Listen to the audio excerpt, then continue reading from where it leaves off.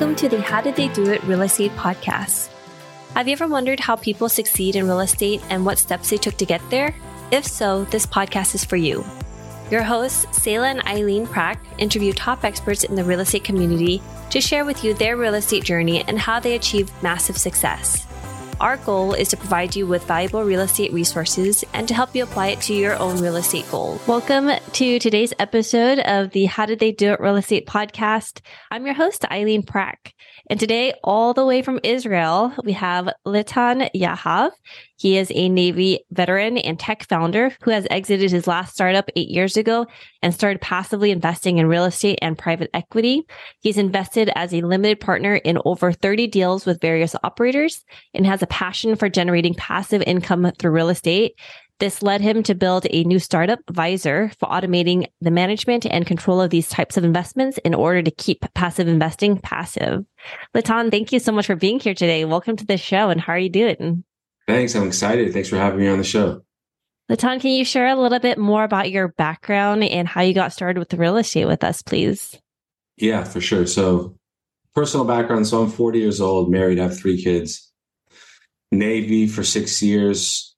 And then after that, went to school, studied law and business, and started a startup 12 years ago, which went well, and sold it back in 2015, made some money, didn't make tens of millions, but made enough. And at that point, me and my co-founder decided to manage our money on our own. And we really had a passion for real estate, but we didn't really know where to begin. And we just, here in Israel, everyone knows someone who does real estate abroad. And we found people we can trust. And through that, did first 2 investments in 2 single-family sort of long-term rentals in the suburbs of Cleveland, Ohio, which turned out to be a lot of work, even though we didn't even footstep. Like we did not set foot in any of those, in either of the properties. We never even reached Cleveland. It was all sort of remote. It was still a lot of work for us. Just like tenants with issues with tenants and property management companies calling us all the time with issues, and municipalities and wanting us to pay them money for stuff that didn't make any sense. Just a lot of work. And for the rest of that point, while doing that at the same time, we also began investing in real estate syndications, again, through other people we knew. Just like for us, it was finding people we can trust. And while doing both of those, these 2 active single-family homes and just putting a few checks in some syndications, like, wow, the syndications are making better returns. We're not doing anything. And just sit there and it's like, why would I want to continue that? And so since that moment, we just decided to do only truly passive real estate investing through those syndications. Have done, like you mentioned, about 30 something deals over the past 8 years since that exit. Learned a lot of lessons, made some mistakes. Touch wood, we haven't lost money in the syndications yet. We have lost money in those 2 active real estate investments, which we only got rid of like a year ago. But that sort of led us to building this portfolio of a lot of LP positions in real estate syndications, private equity, some startups, crypto, and all that. And about 3 years ago, decided to replace our broken spreadsheets with a piece of software we built for ourselves to automate the whole process of tracking those investments, understanding cash flow, reconciliation of all our transactions into one place. And then a bunch of friends wanted it as well. We're like, well, there might be a whole new business here. And so we founded Visor a little more than 2 years ago, which is basically a platform for helping people like us manage our wealth. So that's like a quick overview of my background and my passion for passive investing in real estate. So you did all of this while abroad internationally, but you primarily invest in real estate in the United States. Yeah, so it's almost everything in the US, some in Europe. I also have 1 apartment that I own here in Israel that I rent, like a long-term rental, but I'm selling that now as well, just so I can get some more cash to take advantage of the opportunities that will come up during the upcoming year, I think. So I'm curious, especially when you first started with getting into syndications, how did you first find the sponsors you wanted to work with? And how did you start to expand that network that you had to look for different opportunities and get involved in those? That's the most difficult question and answer in, I think, the whole realm of investing as LPs in passive real estate via syndications, because for me, at least, it's always been about the people I invest with. It's never been about the geography, the type of asset class, even for me. It's all, let's find people I can trust. And then if the numbers match my strategy, then we're in. And this might sound a little stupid, but for us, like in finding those people we can trust first and foremost, the easiest way was either good friends of mine or good friends of mine, just because I know they're not going to screw me. They might not be the most experienced operators with like 10, 15 years of operating experience, but at least I know that when I ask them a question, they're going to tell me the truth. They're going to do anything they can to make sure I don't lose money and make as much as they can on top of it. And so that's like the main aspect of finding people. And the cool thing in Israel is that many, many people do that. And so it was relatively easy to find people. But then as we grew and we started to allocate and diversify across different operators, we sort of reached the limit of the people we know and trust here. And the funny thing is, why would I want to invest with an Israeli who does real estate in the States if I can find an operator, an American operator who does real estate in the States? I'll just invest with them as an LP. And so that was just like a lot of research, podcasts, reading online. I joined a few mastermind groups. One of them is called Go Abundance, which is it's one of those groups where everyone there does this like wealth creation mindset. And then there was a very high level of, I felt the quality and integrity within the group. And so I felt comfortable trusting some of those people and investing with them as well. And from then, sort of now that we're already sort of pretty sort of well connected within the industry, there are a lot of operators that I feel that I can trust them now. Now it's a matter of the market and the numbers, if they match. And there have been a lot of things that happened over the past few years that will not happen in the next few years, I think. So for you, because you've had so much experience investing in several different sponsors across several different markets, what are the ones that have really stood out for you as a passive investor? And what are some of the aspects of those investments or sponsors that maybe fell a little bit short of your expectations? Yeah, that's another good question. So here's the thing. First of all, I don't know if it fell below my expectations, just that there are things that I wish I knew beforehand, not because they're good or bad, just because they were important questions that we should have asked and we didn't, just to know where we're at. One of them, and this is, again, not a good or bad thing because everyone has their advantages, is understanding the person, the company I'm investing with, and their position within this sort of value chain or ecosystem of syndications, right? Because there are the operators and then there's syndicators or sponsors, and sometimes they're the same people, but sometimes they're different.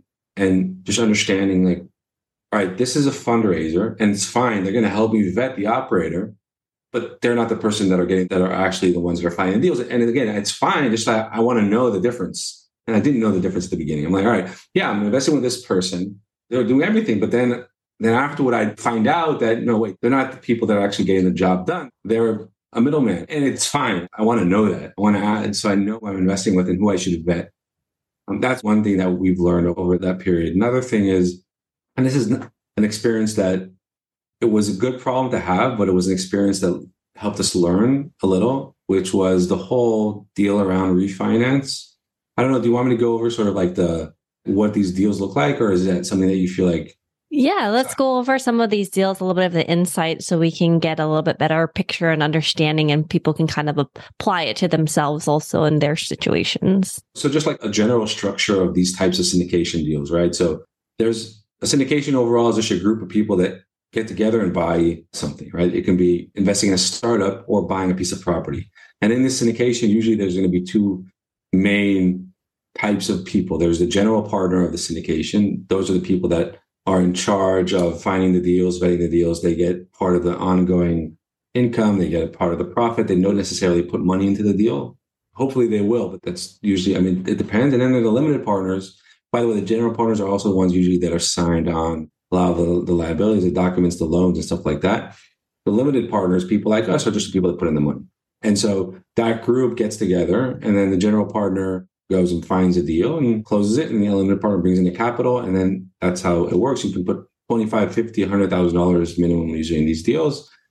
And then what happens is you're basically partnering in the acquisition of a specific type of property. Let's take a multifamily value add type deal, which means you buy a piece of multifamily real estate. And the idea is to add value to it, renovate the common spaces, renovate the apartments, increase rents. And then those deals usually work in a way where, as a limited partner, I'll get some sort of ongoing cash on cash return throughout the year, usually every quarter, sometimes every month. And then after 5-7 years, the whole syndication goes and exits, sells the property. And then there's a split in the profits. Now, what happens during that period varies, but many times what used to happen was when they increase the value of the property, then they can go back to the bank and take out another loan and refinance the property and then pay back some of the capital the LPs put in. And then there's like a lot of things that can happen at that point. So did that make sense, or is there anything you want to add there? Yes. No, that makes sense. All right, cool. And so when you invest these 50,000 or 100,000, just to make the numbers easy, let's say you put 100,000 in and you're supposed to get 8% cash on cash return every year, which is $8,000. But then what happens if there's a refinance after 2 years, and then out of the 100, you get $70,000 back? What now happens with your remaining capital? And how are the distributions now calculated? Are they calculated? Are you supposed to receive? And I've seen so many different ways that GPs structure these types of situations. None of them, and there's no right or wrong here, right? There's just understanding that before you go in. Because even now when I ask that question, the answer I'll get from some GPs might be like totally irrelevant, which means, wait, have you planned on this? It's all right if you just tell me you didn't plan on it, and fine, go look. But tell me the truth. Don't bullshit me, right? And so anyway, those you usually see the responses of the operators you speak with around those types of questions. That's one about refinance. The second thing about refinance is sort of, all right, refinance usually occurs, one, if you increase the value of the property. Two, if the rates are better than they were when you went in. Now, I don't know about these two aspects moving forward over the next year or two when we're hitting a recession, when things are going down, rates are going up. It really depends now. So you won't be able to compare apples to apples as to what happened a year ago and what's going to happen in the next year. And so right now, when I invest into syndication, I usually won't take into account any type of refinance event.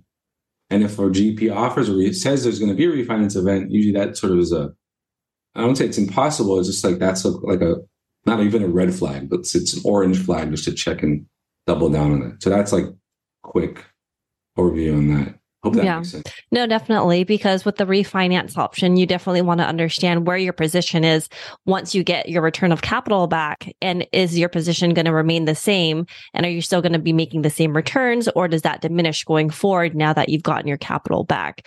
And so getting an understanding of that as a limited partner and how you fall into place if a capital event like this happens is super important.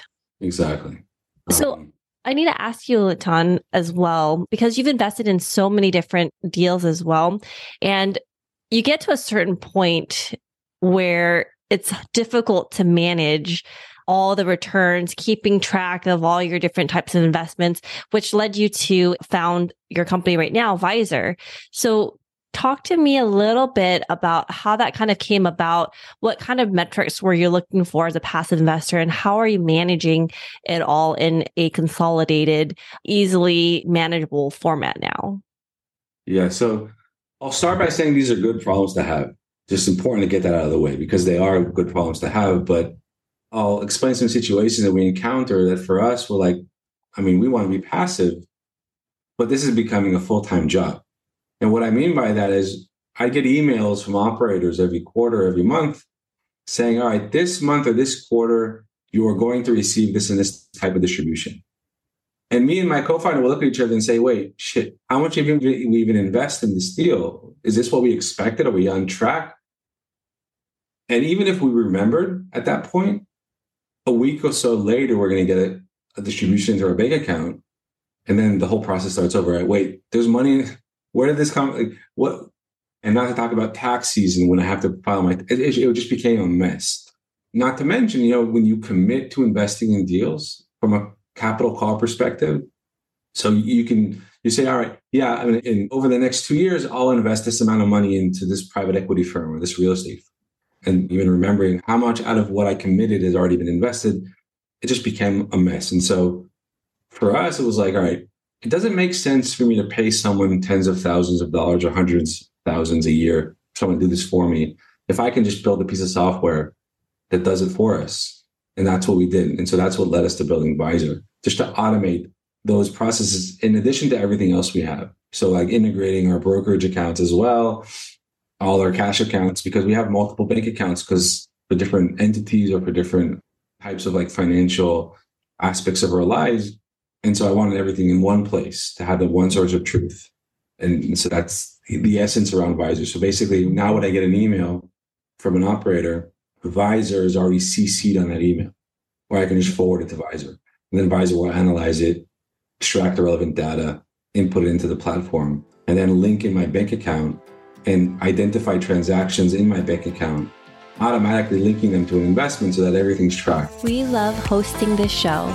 When we started this podcast, we were doing all the editing and post-production ourselves. Now, we are very excited to have this particular company as a partner of the show to do all the post-production for us, because it gives us the freedom to focus on the two things we care about: serving you, our listener, at a higher level, and growing our own multifamily business. If you are like Sayla and me, then you want to add value to others while scaling your business. A podcast is the best way to do both, and we invite you to contact Adam Adams.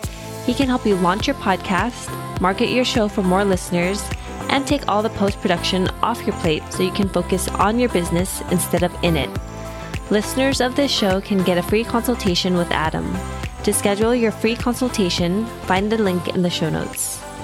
Interesting. So it takes the email distributions that the operators are sending to you on a weekly, a quarterly basis, and without you having to manually read through everything and gather the main important parts for the distributions and certain events and things like that, it'll automatically extract that details, pop it into the system tool for you so that it's all easily consolidated in one place.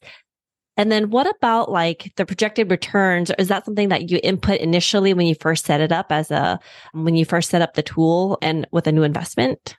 Yeah. So when I sign investment docs, they're going to usually have some sort of preferred return within them, or I'll just like email it to Visor and then it'll just set up that asset, that holding with the projected returns. And then we'll automatically detect, well, you're on track under this distribution you were supposed to receive, never reached your bank account, or you never received an update, or raise a flag you're underperforming, or even if you're overperforming. But the cool thing about this projection side as well is sort of understanding my cash position today and how my holistic cash position will look in the future based on all my expectations, right? Because those of us that are still in wealth creation mode, I want to make sure my cash is deployed, and or at least if it's sitting in the bank, I want to make sure I'm looking for places to deploy it so that it's always sort of out there working for me. Got it. Oh, that's really awesome because, yeah, as you start to invest more and more in syndications, it's hard to remember, especially if you're in a year or 2 years in, to remember all these little details and where they're all coming from. But to have everything kind of automatically pulled it in, it takes less brain power for you to remember and to go back and manually input things if things can automatically be pulled in for you through an automated system like this. Yeah, I mean, it's not just for syndications, right? It's for every type of investment as well. It can be an angel investment into a startup. It could be a rental property you own, because at the end of the day, these things have two main aspects, right? The value, the net asset value, because you can also link in loans to the platform and project loan payments and stuff like that. But then cash flow is also important. And that's relevant for every type of investment you own. And it's really important to understand what your situation is today, what it was in the past, and what it'll look in the future, holistic. And that's what we're focused on. So talking about the future and predictions and kind of like where things are heading, as a passive investor yourself, what is your investment strategy looking like now going forward in the near future, upcoming years? And has that strategy changed at all? I think the expectations have changed for sure. I think now is sort of the time to look for really good opportunities that will exist because of the recession and things that will sort of be lower value than they were in the past. And sort of a lot more, I'd say, patience, because it will take time for this to get back to some type of normal. So for me, it's sitting on gathering cash and looking for those opportunities with the people I trust to invest with. And are you focused on specific asset classes as well, or is that shifting to diversifying, more diversification? So I really believe in diversification, but I believe more in finding people I can trust. So that's more important for me. If I find people I can trust in a diversified asset class that I'm not in yet, that's a win-win. But it's harder to find. So I just got referred to by someone who does farmland syndication. And that's really interesting because I'm not in that asset class at all. And I think farmland is one of those asset classes that has the potential to be sort of macroeconomic agnostic to some extent. I also think multifamily is pretty much in that realm as well in terms of like rent. BC class properties also tend to be agnostic to market conditions as opposed to class A or other types of asset classes. Storage is also something I'm in, but not because I have any sort of like appetite for storage. Again, because I found an operator that I trust and there was a deal. And so I just invested in the deal that made sense.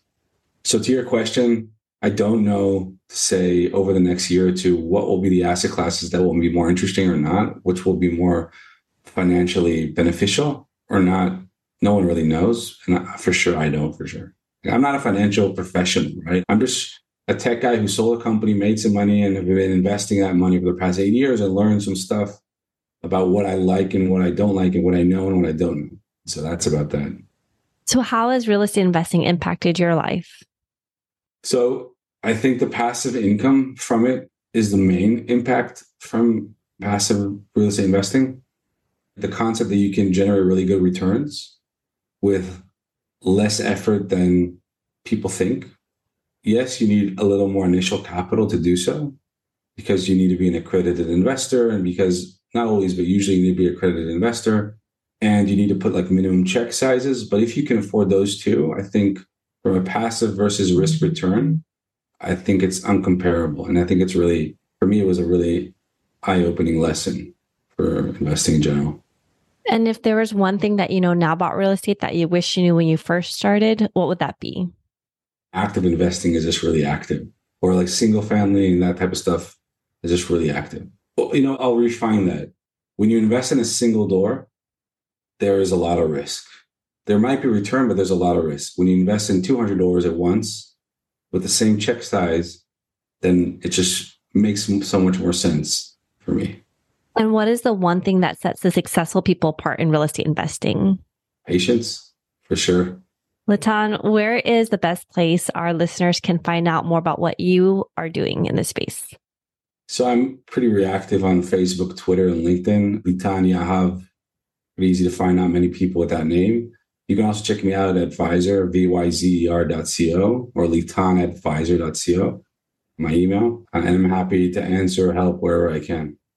Awesome. Well, I appreciate you coming on the show and sharing all of everything that you've shared with us today. Thank you so much, Litan. Yeah, thank you for having me. This was fun. And thank you for listening to our podcast today, brought to you by Bonavest Capital. We would really appreciate it if you can go to iTunes right now and leave a rating and written review. Also, please don't forget to subscribe so you can always get the latest episodes. You can also connect with us on Facebook, How Did They Do It Real Estate. We'd love to hear your feedback and any topics that you're interested in for future episodes. If you're anything like Sayla and me and believe that real estate investing is a great way to create passive income and build long-term wealth, check out our free apartment syndication due diligence checklist for passive investors at bonavestcapital.com/checklist. Sayla and I created this checklist for ourselves as we evaluated different multifamily syndication opportunities as a passive investor. So we would love to share it with you so you can use it as a resource as well. Download your free copy today at bonavestcapital.com/checklist. Lastly, to learn more about us, you can go to bonavestcapital.com and fill out the Contact Us page so you can speak to us directly. Nothing on the show should be considered as specific personal advice. Please consult your legal, tax, and real estate professionals for individualized advice.